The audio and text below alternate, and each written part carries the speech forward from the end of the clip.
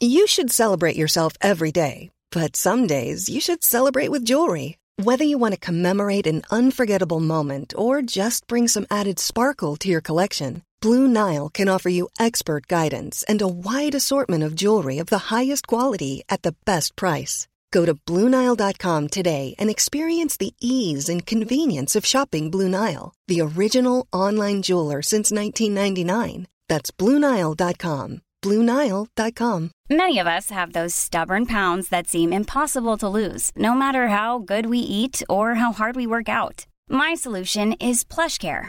PlushCare is a leading telehealth provider with doctors who are there for you day and night to partner with you in your weight loss journey. They can prescribe FDA-approved weight loss medications like Wegovy and Zepbound for those who qualify. Plus, they accept most insurance plans. To get started, visit plushcare.com/weightloss. That's plushcare.com/weightloss. Gabby Roslin Podcast. Hello and welcome to That Gabby Roslin Podcast, part of the Acast Creator Network. Dr. Rangan Chatterjee joins me this week, and he is such a passionate man. He believes in spreading and promoting a healthy life, both physically and mentally. He listens, he learns, and he talks, and I could have talked to him all day long. He's been in practice now for over 20 years and is one of life's helpers. He knows that every person is different. He doesn't preach, but one way is the only way. I love listening to his podcast, Feel Better, Live More, and I have all of his books, including the most recent, Happy Mind, Happy Life. He surprises me by sharing who he'd like in his dream backing band, and it may include Lenny Kravitz and Chris Martin. But you'll have to listen to find out more. Please, can I ask you a favour? Would you mind following and subscribing, please? By clicking the follow or subscribe button. This is completely and utterly free, by the way. And you can also rate and review on Apple Podcasts, which is the purple app on your iPhone or iPad. Simply scroll down to the bottom of all of the episodes. I know there have been quite a few now. And you'll see the stars where you can tap and rate, and also please write a review. Thank you so much.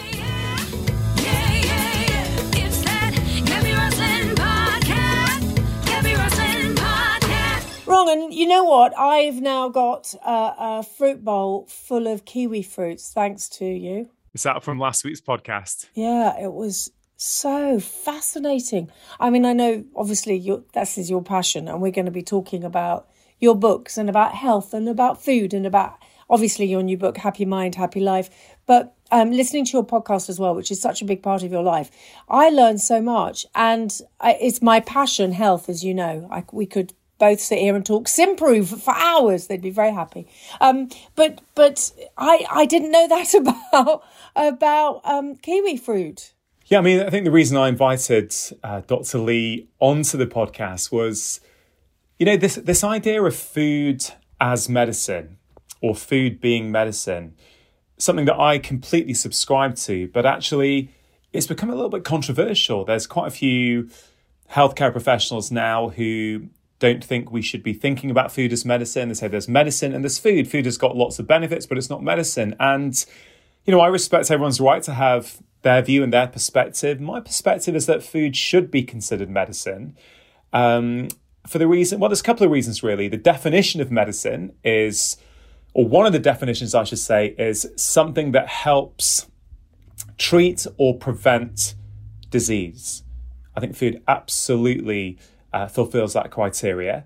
I think culturally, many cultures like my own, and there's many cultures around the world who, you know, consider food to be medicinal. And, you know, like I grew up in an Indian family, and, you know, if, you know, we'd have a cold or a cough or something, you know, mum would put extra turmeric in the food, or, you know, she'd make me a hot drink with lots of cut ginger and turmeric. So we grow up with this kind of idea that actually food can help us heal. And Dr. Lee is just brilliant in terms of the science, in terms of the research he is doing on how we can use food as medicine. So, you know, I was really passionate to get him on and just show people, hey, look, the food that you eat absolutely plays a role in your short-term health, the way you feel day to day, but also your long-term risk of getting sick. And it's just something I'm very, very keen to promote. But also that hand in hand with having to go, it's the thing about somebody says, oh no, but you can't take food to cure you of cancer. No, of course you can't. And the most amazing advances in medicine means that we are people, doctors, nurses, all of these healthcare practitioners, they absolutely do a vital job.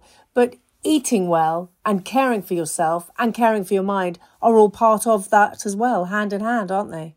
Yeah, absolutely. And, it's kind of the state of the world, Gabby, that we have to even say, is food medicine or is it not medicine? It's like, well, does it really matter? Like, if I'm trying to get a patient better, I want a big toolbox. I want to use, whatever the most appropriate thing is for that patient. Sometimes it's drugs, sometimes it's lifestyle, sometimes it's a combination of both. So I don't feel we really need to have, I think, what's an artificial debate about food's role. I think all of us agree that food is very important. Food plays all kinds of roles in our life, including, culturally, it gives us pleasure, it gives us joy. And I think sometimes when we talk about food from a health perspective, we sometimes forget about that. And, but as you say, absolutely, it's not one or the other. It's like, how can we use it? How can all of us use it to help promote health and well-being? And it's not just about health and well-being. It goes beyond that. It helps you with your mood. It helps you be happier. There's many different components to food. And yes, that conversation with William Li was, about one specific role of food. What does it do to our cells? How can it help reduce inflammation? How can it help our gut microbiome? How can it help, the formation or the kind of reduction of cancer cells, which is really interesting what he said about that, I thought. But it's just about broadening that conversation, isn't it, really? I know you know Dale Pinnock as well. And for all of these people and all of you who really know your stuff, I think we've got to listen, actually. It's about being open and listening. Which doesn't mean you're not a preacher, wrong, and you've never preached. You've never said this way is the only way. You listen. I mean, you do a podcast where you listen. To me, it's always about listen. We'll have those conversations. Hopefully you'll learn some stuff and you'll take some stuff away. But you're not saying that you're the guru and everything I say and everyone I meet this is the way we have to go. Yeah, you're absolutely right, Gabby. I've been practicing now for over 20 years, right? So I've seen tens of thousands of patients. And one of the things I've learned is that every single person is different.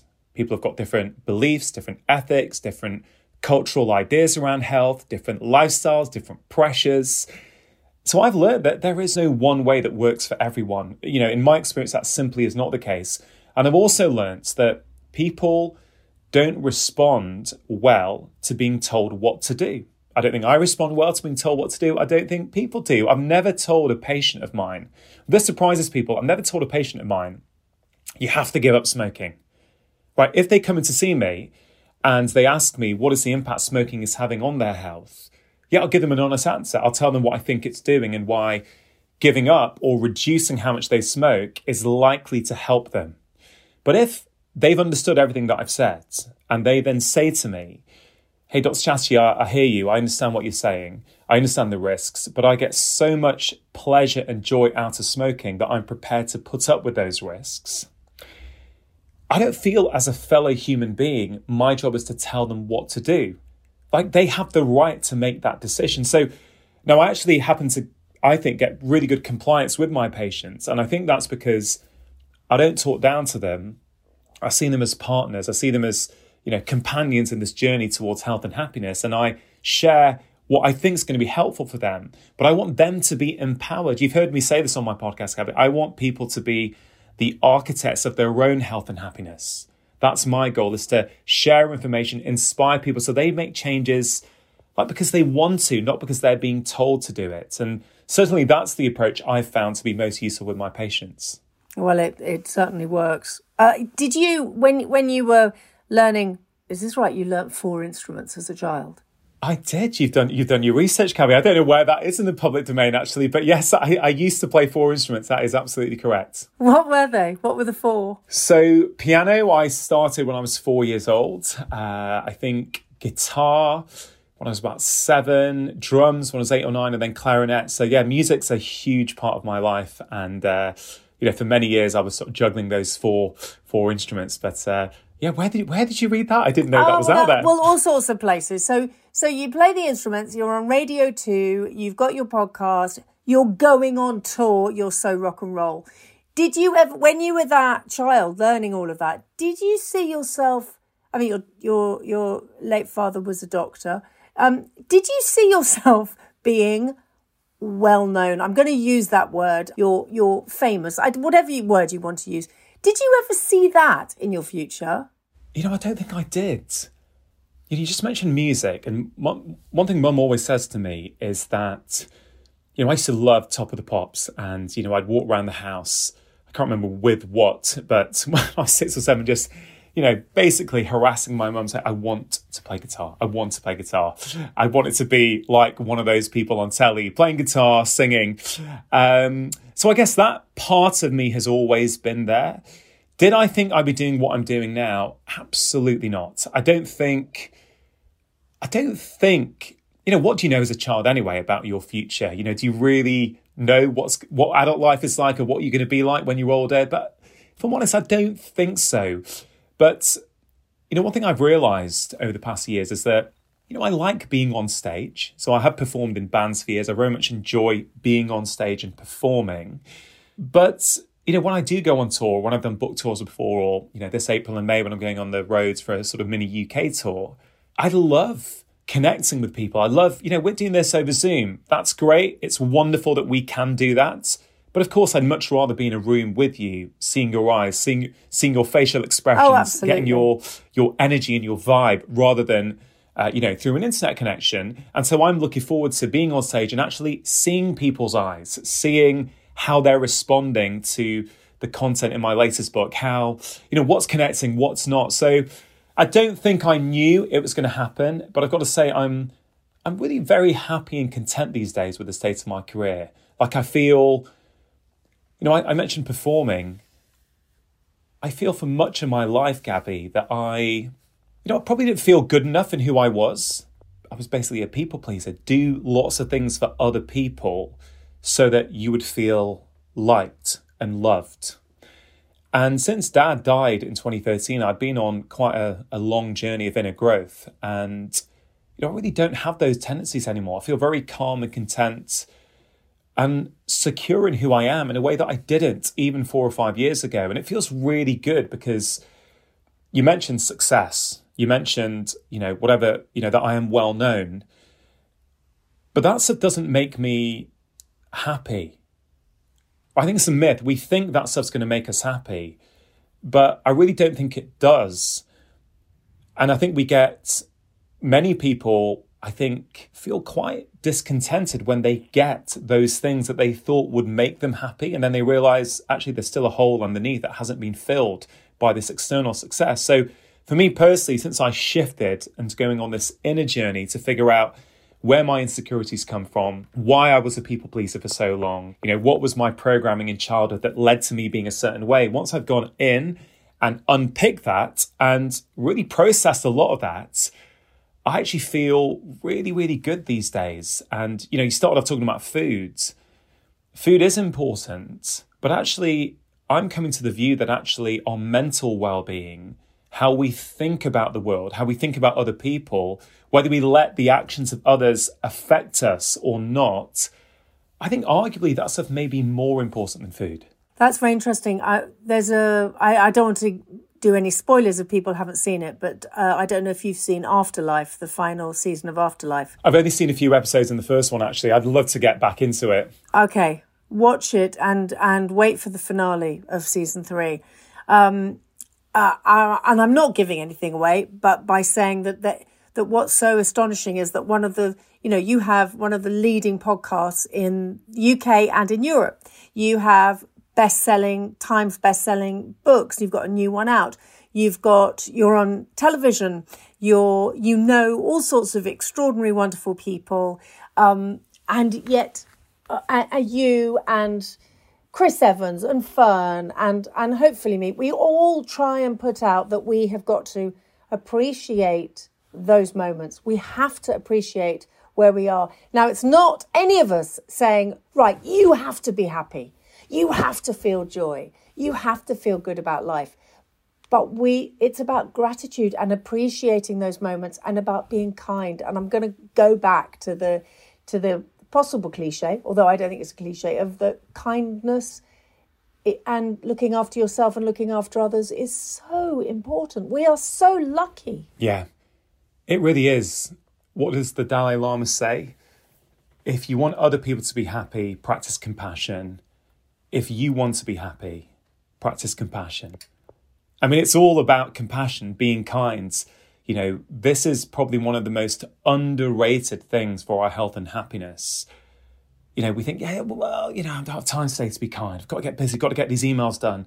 You know, that person shouldn't have cut me up in the roads. You know, oh, they shouldn't have sent me that email like that. You know, I'm going to make them pay.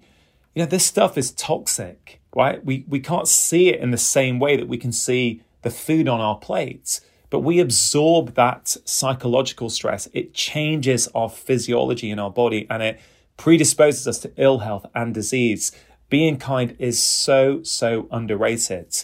And, you know, one for people who are struggling sometimes to be kind, would it be okay if I share a tip that's really helped me, Gabby? Please. Yeah, there's a whole chapter on this in my new book. It's called Seek Out Friction. And it's basically this idea that you can use any bit of social friction in your life as a learning point for yourself. So let's say somebody sends you an email that you don't like. You think their tone's off and they shouldn't have sent it like that. Okay, it's easy to get frustrated. Or you could take a pause and you can train yourself to do this and go, okay, why is that email triggering me? Why is it that bothers me? What is it bringing up inside me? Because what you do then is you bring an element of control to your life. If you feel that actually you can only be happy when the emails come in nicely and no one cuts you up on the road and everyone's kind and compassionate to you when you're out and about, actually that's a pretty fragile place to be, because it means if you don't get those things, which you cannot control, then actually you're going to end up being unhappy a lot of the time. And so what you can do in that instance is think about this phrase. If I was that person, I'd be doing exactly the same thing. Now, you need to think about that for a moment. But if I was that person, with their life, with their childhood experiences, with their parents, with their current lifestyle, with their work colleagues, with their social media feeds, I would be thinking exactly the same as them, and I'd be doing exactly the same as them. And what that emotion does is it breeds compassion, because straight away you're trying to be empathetic. You're thinking, okay, what's going on? Maybe they're tired. Maybe their daughter was up all night with a sore ear. Maybe, you know, they had a tough upbringing, and yes, they shouldn't have, you know, maybe you would have preferred it that they sent a different tone of email, but maybe that's all they could do in that moment. Maybe they had 10 emails they were quickly trying to fire off. Whatever it is, and in many ways, the story doesn't matter. The truth doesn't matter. What matters, if you want to be happy, is that you get to choose that happiness story, right? That's the key. That's something I've learned so much. I don't know if you ever heard the conversation I had with Edith Eger on my podcast. She, a 93-year-old lady, one of the most profound conversations I've ever had. She was 93 when we had it. She went to Auschwitz when she was 16 years old, Gabby, right? 16 years old. She was getting ready to go out for a date with her boyfriend that night, and there was a knock on the door. Her and her sister and her parents got put in the train to Auschwitz. Her parents got murdered the sort of within a couple of hours of getting there. And she had to dance for one of the guards there. And she said to me, she said, "Rongan, listen, I never forget what my mum told me. Edith, no one can take from you what you put inside your mind." And when she was dancing, she imagined in her head that she was in, I think, Budapest Opera House. She wasn't dancing in Auschwitz. In her mind, she was dancing with an orchestra behind her, with a full house in Budapest Opera House. And when you hear people like Edith Eger or Viktor Frankl talking about in the most extreme and adverse situations any of us could find ourselves in, when they show you that actually you get to choose the story that you put inside your mind, it's really humbling. You think, God, in my day-to-day life, is anything really as bad as that? Do you know what I mean? It really puts some perspective on it, I think. I have to say, honestly, the tears are streaming down my face because that's one of the most incredible podcasts. I remember it very well. Very, very well indeed. So if people haven't listened to it, I urge you to go and have a listen. Hey, I'm Ryan Reynolds. Recently, I asked Mint Mobile's legal team if big wireless companies are allowed to raise prices due to inflation. They said yes. And then when I asked if raising prices technically violates those onerous two-year contracts, they said, "What the f*** are you talking about, you insane Hollywood ass?" So to recap, we're cutting the price of Mint Unlimited from $30 a month to just $15 a month. Give it a try at mintmobile.com/switch. $45 up front for 3 months plus taxes and fees. Promo rate for new customers for limited time. Unlimited more than 40 gigabytes per month. Slows full terms at mintmobile.com. Hiring for your small business? If you're not looking for professionals on LinkedIn, you're looking in the wrong place. That's like looking for your car keys in a fish tank. LinkedIn helps you hire professionals you can't find anywhere else, even those who aren't actively searching for a new job but might be open to the perfect role. In a given month, over 70% of LinkedIn users don't even visit other leading job sites. So start looking in the right place. With LinkedIn, you can hire professionals like a professional. Post your free job on linkedin.com/people today. Many of us have those stubborn pounds that seem impossible to lose, no matter how good we eat or how hard we work out. My solution is PlushCare. PlushCare is a leading telehealth provider with doctors who are there for you day and night to partner with you in your weight loss journey. They can prescribe FDA-approved weight loss medications like Wegovy and Zepbound for those who qualify. Plus, they accept most insurance plans. To get started, visit plushcare.com/weightloss. That's plushcare.com/weightloss. What's so interesting is that the one chapter that you pulled out of your book, the one before that fascinates me. Make time stand still. Now, this is something I always say I'm 33 again. Not because I lie about my age. I don't really care if anyone knows my age. But I love life. I don't really want time to stand still, but I want it to stand still. I want to be able to jump and be happy and to spread happiness every single second of the day. I don't want it to stand still, but I do want it to stand still. So I'm torn over this chapter. Make time stand still. Yeah, the idea is simply to say, look, we think we don't have enough time to do the things that we love, right? Many of us think we don't. We want more time. I don't have time to do this. I don't have time to do that. And of course, I totally understand. Some people lead really pressured lives. They're working 2 jobs to make ends meet. I understand that. But a lot of us have more time than we think, right? We really do. And we fritter away time. If you measure an hour of time, let's say 30 years ago, what in the evening you had an hour between 7 and 8. Okay, this is a bit stereotypical, but what might we have done 30 years ago? Well, there was only 3 TV channels or 4 to choose from. We'd probably, we might, sit down with family or a partner and watch something. We might do a spot of ironing. We might listen to the radio. We might play cards with someone. We didn't have the endless choice that we have today. Whereas you can imagine a scenario now where you sit down at 7 o'clock, you have an hour. You have a quick flick on Insta, you get a WhatsApp message, Yodel says, oh, you've got a parcel tomorrow, you're going to be in, or do you want to put it in a safe place? And you just, then you go and watch a bit of telly, you go back, that 1 hour can be absolutely frittered away and fragmented into nothing meaningful at all because of all this distraction. And that chapter, Make Time Stand Still, is really to say to people, look, we talk about health, we talk about happiness. And we immediately think about things like food and movement, right? And I'm passionate about that stuff. But we forget that time, we can have different perceptions of time depending on what we're doing. So 1 hour watching paint dry, it's going to feel like a pretty long time. 1 hour chatting with your best mate over a cup of coffee face to face. Now that 1 hour, you suddenly have a different experience off that same amount of time.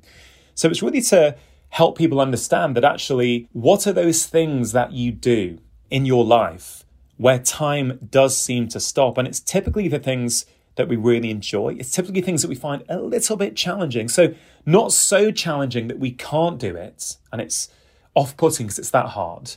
Just a little bit challenging where we have to be fully immersed. And this is what we call flow state, right? Everyone knows that feeling of flow when you're just lost in the moment. And flow has got it's got 6 key components, right, which I think people will recognize in their own life.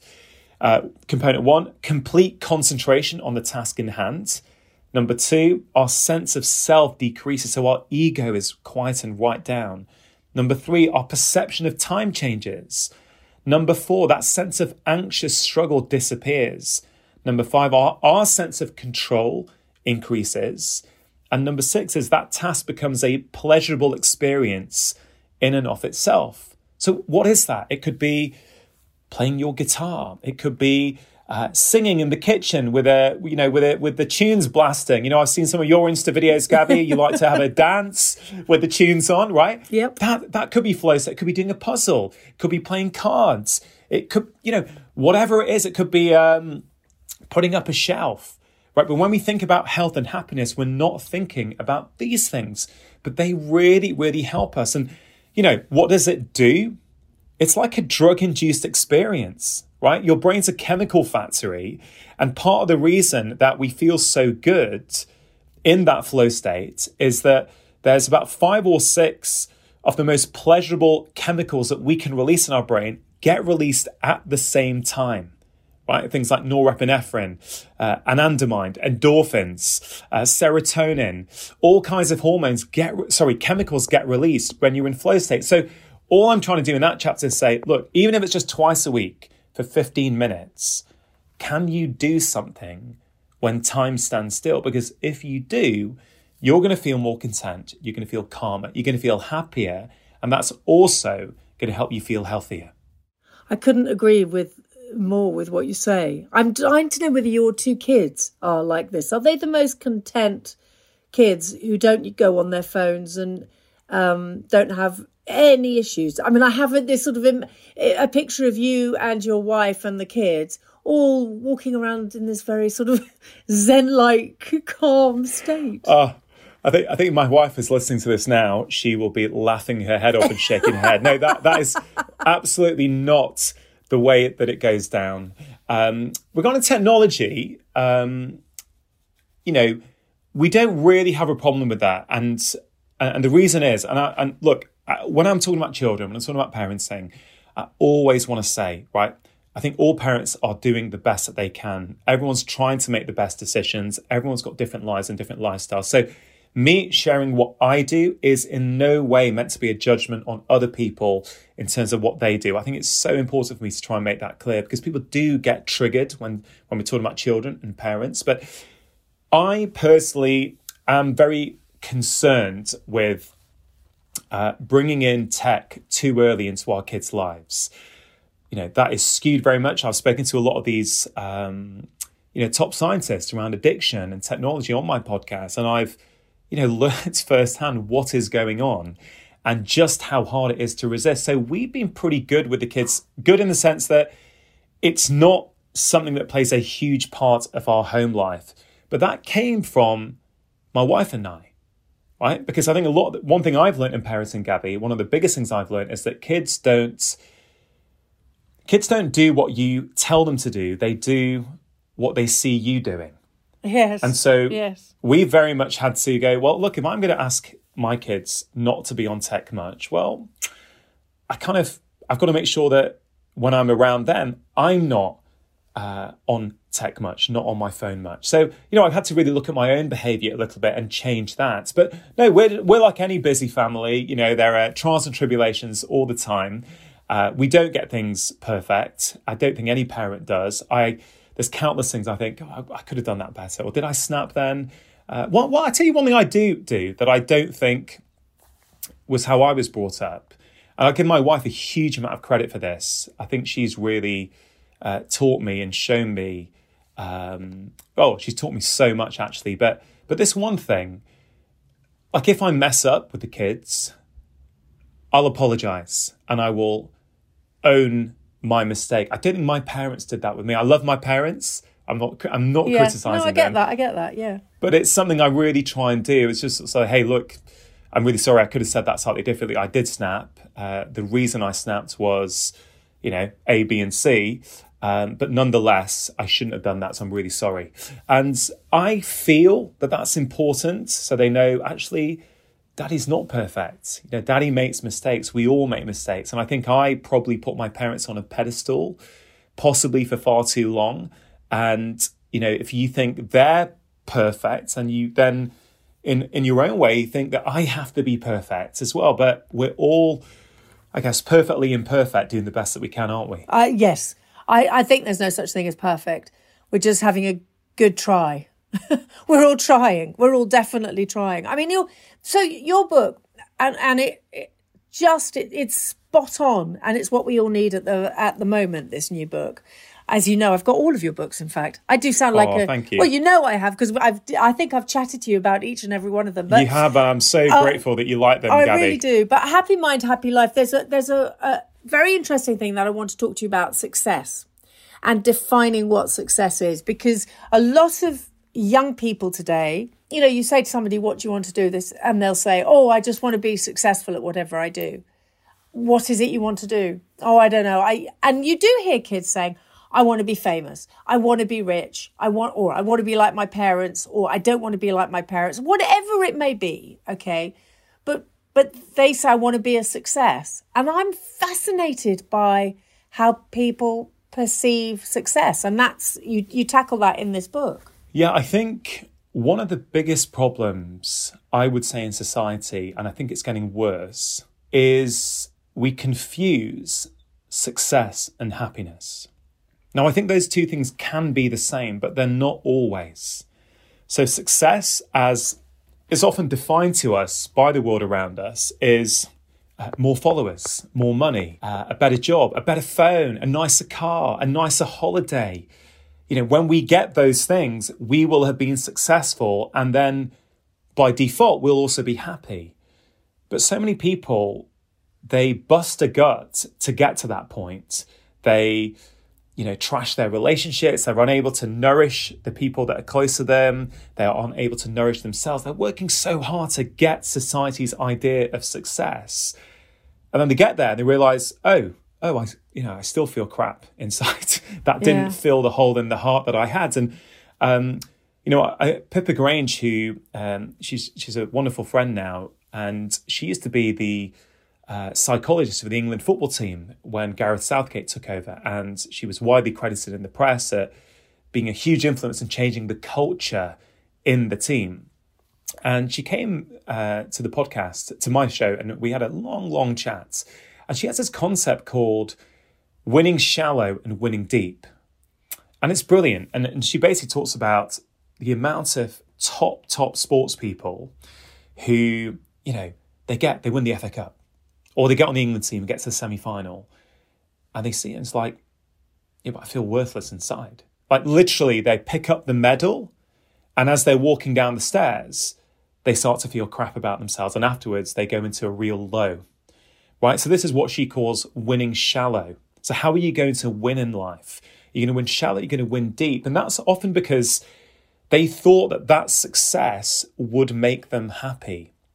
But they realize actually it's a nice thing to have, but it doesn't necessarily make me happy. And I think the way out of this for people, and it's hard, right? Because people might listen and go, it's all right, you two talking about this. Gabby, you're a successful presenter on telly and radio. You've been in the public eye for years. You're doing really well. They might say, oh, Rongan, you know, what are you talking about? It's all very well for you to talk about this stuff. You know, you must be doing all right for yourself. You write these best-selling books. You've got a big show.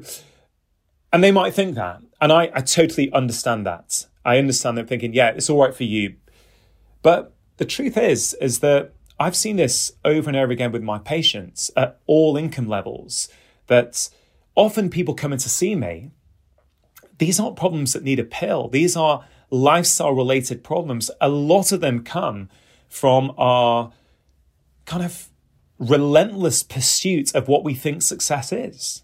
They're trying to earn more. They're trying to get that promotion. They're trying to do all that. And in the meantime, they're eroding the little things in life that actually truly make them happy. So it can be very, very challenging. But the way out of it, in chapter 1, there's lots of simple exercises that people can do to to help them sort of redefine success, really figure out what success looks like for them. And I think a big thing for people to do is to start off with something I call the identity menu. And it's basically trying to figure out what are your core values, right? So in the book, there's a list of about, I think, 15 or 20 values. And it's not an exhaustive list, but say, what are 3 things that you feel really represent who you are? And so for me, the 3 are integrity, compassion, and curiosity. And now that I know that, I can bring those values to every aspect of my life, right? So if I bring those things to every aspect of my life, I am being successful, whether it's society's definition of success or not. And the other thing to say here, people think, you need money, okay? And of course you do need some money. And where that limit is, it's really interesting. The research seems to suggest that once you have your basic needs met, so, you can afford to have a roof over your head, you can afford to buy food, and you've got enough to sort of have that feeling of safety when you're at home. Most of the research points to more money after that point doesn't make us happier. Some people will contend that, will sort of challenge that, I'm sure. But the way I look at it is that I think money doesn't bring happiness in and of itself, but I think money can remove common sources of unhappiness. And I want to be sensitive to people, but, this book is very much about putting you in control and saying, actually, you know what? Even if the world around me is not the way I currently want, I can make certain choices that are going to make me feel healthier. They're going to make me feel happier. They're going to make me feel more in control. And I think that's going to lead to a lot more peace and contentment. It's very interesting. 2 things I just want to pick up there. I remember sitting next to a multi-billionaire at a charity event, and he just turned around to me. Well, we were chatting about all sorts of things, and he just turned to me at one point in the meal and just said, "I just need to tell you something. I'm not happy, and money doesn't make happiness. And if I can pay all the bills, then that is content. But after that, I haven't been happy for years." And we talked, and I'm not going to say who this person was, and we talked and we're still in touch. And he gives vast amounts away to charity. And he says that brings him happiness. But I'm fascinated by happiness. Again, on another thing that I want to bring up is for years and years and years, and I'm lucky, 35 years I've been in this industry. And my mum died 25 years ago. And up until then, I was always saying to people, I'm happy. They always used to say, "Oh, you're not really that happy." Oh, and so I used to say, "I'm so sorry. Yes, I'm sorry, I'm happy." When Mum died, I realised I would never apologise once more for saying, "I'm happy." And so if ever, without fail, a journalist will always say to me, "Oh, you're always so happy." And I just say, "Yes, I am." And it's very interesting. It's instead of apologising for having joy, instead of apologising, and I think I'm using myself as an example, but a lot of people, we apologise too quickly for the little things, when the big things we have to apologise for, as you said, with your kids and all of that, that's very different. But I'm not apologising for enjoying life and for living in that moment and for looking at the sky and for jumping for a moment because it brings me joy and for talking to somebody because it brings me joy. I'm never going to apologise again, but yet we feel that we have to. Yeah, again, it's thanks for sharing that, Gabby. Very, very powerful. I think that's, again, comes down to this societal expectation, particularly in Britain. I think we sort of feel, we can't say that because it's sort of rubbing the other person's nose in it if actually we're happy and they're not. But it's really not. If we think about it, you being happy can only make somebody else feel bad if they've got their own inner insecurities. That's one thing I have learnt over and over again. I am not responsible for other people's feelings. Nobody else is responsible for my feelings. I own them. Well, I take responsibility for them. If you saying you're happy makes someone around you feel bad, I'm not saying we shouldn't be sensitive. Oh, completely. Absolutely. We should be sensitive. But if that person's feeling bad, that's because that's triggering something inside them. That ultimately, if they want true freedom, is actually, they have to figure out what that is and go on that journey to figure out, why is it triggering me? Why is it pissing me off that Gabby's happy and my life is tough? Why do I feel I need to say, oh, all right for you? You know, these sort of common phrases actually, well, you know, yeah, it is all right for you. It's great for you. And actually, maybe if I was the one talking to Gabby, maybe I should be, hey, Gabby, that's great. I'm so happy you're happy. What is it, you know, is there anything that you can share with me about why you feel so happy? You know, what can I learn from you that you're happy and I'm not? So we could go really, really deep here, Gabby. But I mean, the other thing I wanted to sort of say, you mentioned your mother's death. And, you know, it brings up that wider point that I often think about humans, because it was my dad's death almost 9 years ago, that triggered my voyage of self-discovery. And I wonder, you know, do we have to go through that adversity as humans? Do we have to face those hard times before we truly realize what matters? You know, can we sit here and have a conversation about, you know, success isn't this, right? That doesn't make you happy. It's nice to have, but it's not happiness. But do some people ultimately just have to go through it? You know, get on that treadmill, you know, overwork, get close to burnout, and then realize, oh, you know what? This isn't making us happy. I hope not. I'd like to think we don't. Yeah, I hope but not. Sometimes I think some of us do, I think. Well, I think, you know, I was that child that was Pollyanna. I was I'd make up wonderful, fabulous stories. I'd be, you know, all of that. I was a happy child. I'm very lucky. But I just, for simple things, I, you know, for all of those simple things. And I think that the past couple of years going through the pandemic, a lot of people have gone through the most horrific time of their lives. There's no denying it. But also, we all use the word kind. We're going back to that word again. But we also appreciated the little things. And I think we were less judgmental. I think it's coming back, sadly. But all of those things, I think, they're far more in the front of people's minds. So I don't know if you have to go through the loss of somebody close to you to have those feelings. I think they're in all of us, but it's people also listening. People need to listen and talk. And that's what you do. And that's what your podcast does. And that's what you do as a doctor. You sit and you listen. I imagine you've got fantastic bedside manner. Yeah, one thing, there's a few things that you said, but I found really, really interesting. As a doctor, I teach lots of doctors. I teach them how to apply lifestyle as a treatment with their patients, because we're not taught that in medical school. And once I think someone asked me, you know, what's the most important thing you've learnt in, you know, all your years of seeing patients? And I thought about it and I said, this is the most important thing I've learnt. Connect first, educate second. And I think that applies to life in general. What I do with all my patients is I take time to connect, right? If they feel as though I've seen them and I'm truly listening to them and validating the way that they feel, only then can I move on to educating them and giving them some advice. If you just try and rush it and go to the education piece first, I just don't find it very effective. And if we think about that, that's the same in a marriage or a relationship or with your children, right? You have to connect first. People need to know that you care before you then try and move it on to something else. So I think that's a really important lesson for all of us in life. And I very much hope that's what I do with my patients. I certainly try to. The other thing you mentioned was judgment. I do feel, Gabby, we are becoming more and more judgmental as a society. And I think it's a problem. And going back to what I said before, that phrase, if you were them, you'd be acting in exactly the same way.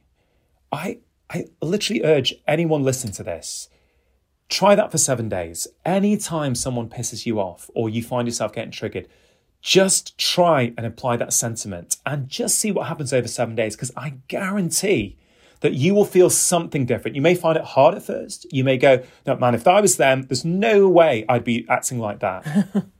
Really? If you had their childhood, their parents, their bullying at school, their work colleagues who don't, treat them kindly. If you really go into it and go, you really think you'd be behaving differently? I'm not convinced that we would.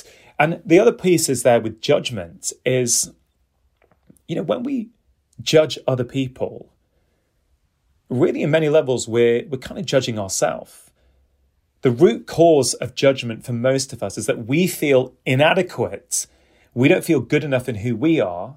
So we love to judge others because then we sort of put them down. And in doing so, we've kind of elevated ourselves. And that's a fragile place to be. Yeah, you'll feel good, maybe for a few minutes, maybe for half an hour, right? You feel, I shouldn't be behaving like that.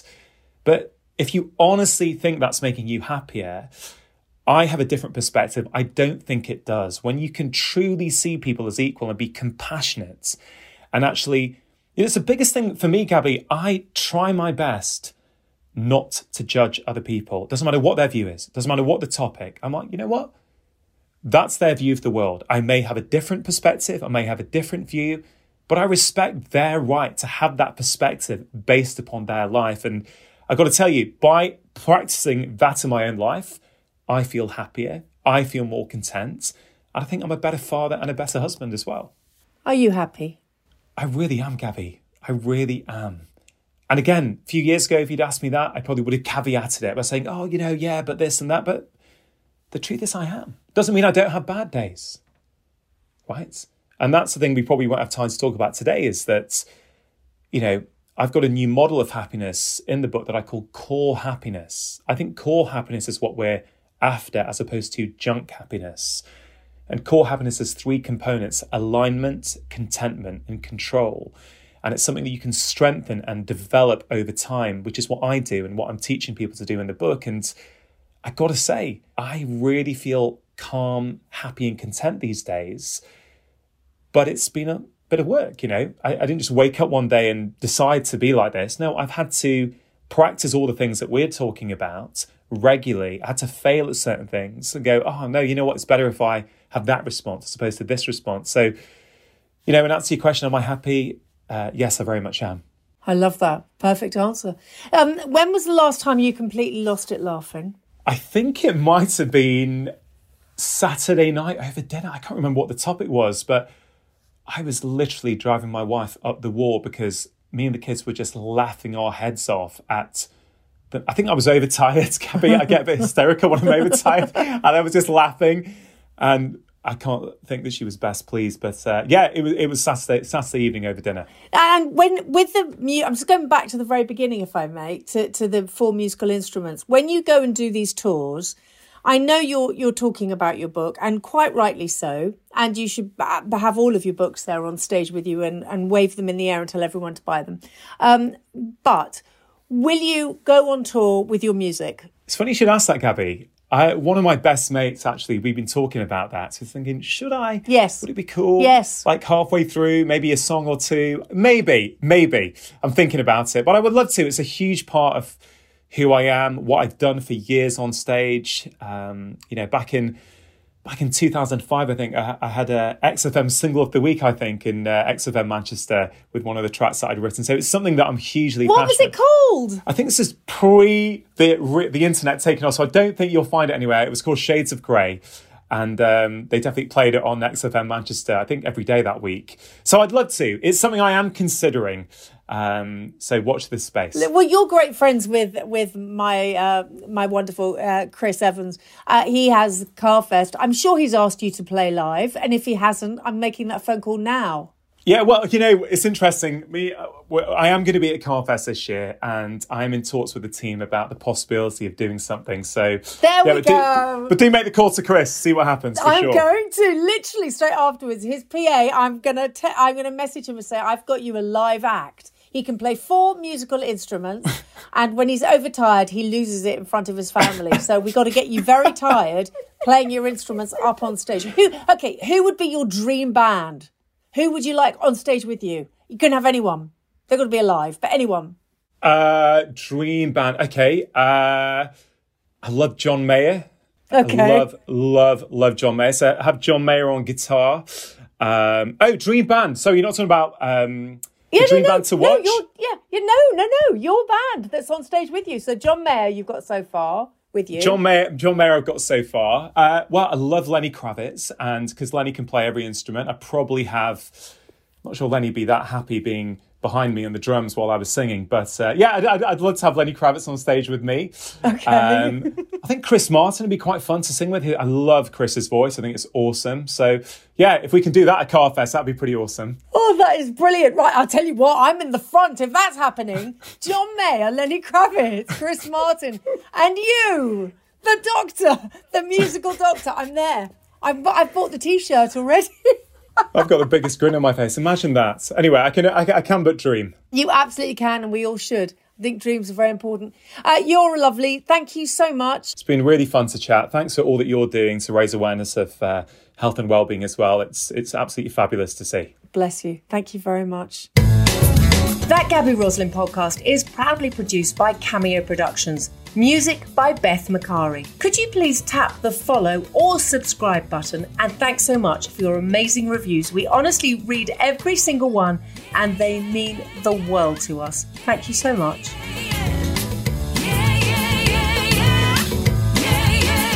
It's that Gabby Roslin podcast. Gabby Roslin podcast. Imagine the softest sheets you've ever felt. Now imagine them getting even softer over time. That's what you'll feel with Boll & Branch's organic cotton sheets. In a recent customer survey, 96% replied that Boll & Branch sheets get softer with every wash. Start getting your best night's sleep in these sheets that get softer and softer for years to come. Try their sheets with a 30-night guarantee. Plus, get 15% off your first order at bollandbranch.com. Code BUTTERY. Exclusions apply. See site for details. Hi, I'm Daniel, founder of Pretty Litter. Did you know cats tend to hide symptoms of sickness and pain? I learned this the hard way after losing my cat, Gingy. So I created Pretty Litter, a health monitoring litter that helps detect early signs of illness by changing colors, saving you money and potentially your cat's life. Pretty Litter is veterinarian developed, and it's the easiest way to keep tabs on your fur baby's health right at home. Go to prettylitter.com and use code ACAST for 20% off your first order and a free cat toy. Terms and conditions apply. See site for details. When you make decisions for your company, you look for the no-brainers. If you have a lot of mailing to do, Stamps.com is the ultimate no-brainer. Use the Stamps.com mobile app to mail everything you need to keep your business running with up to 89% off USPS and UPS. Make the same no-brainer decision as over 1 million other businesses with Stamps.com. Use code PROGRAM for a special offer. That's Stamps.com, code PROGRAM.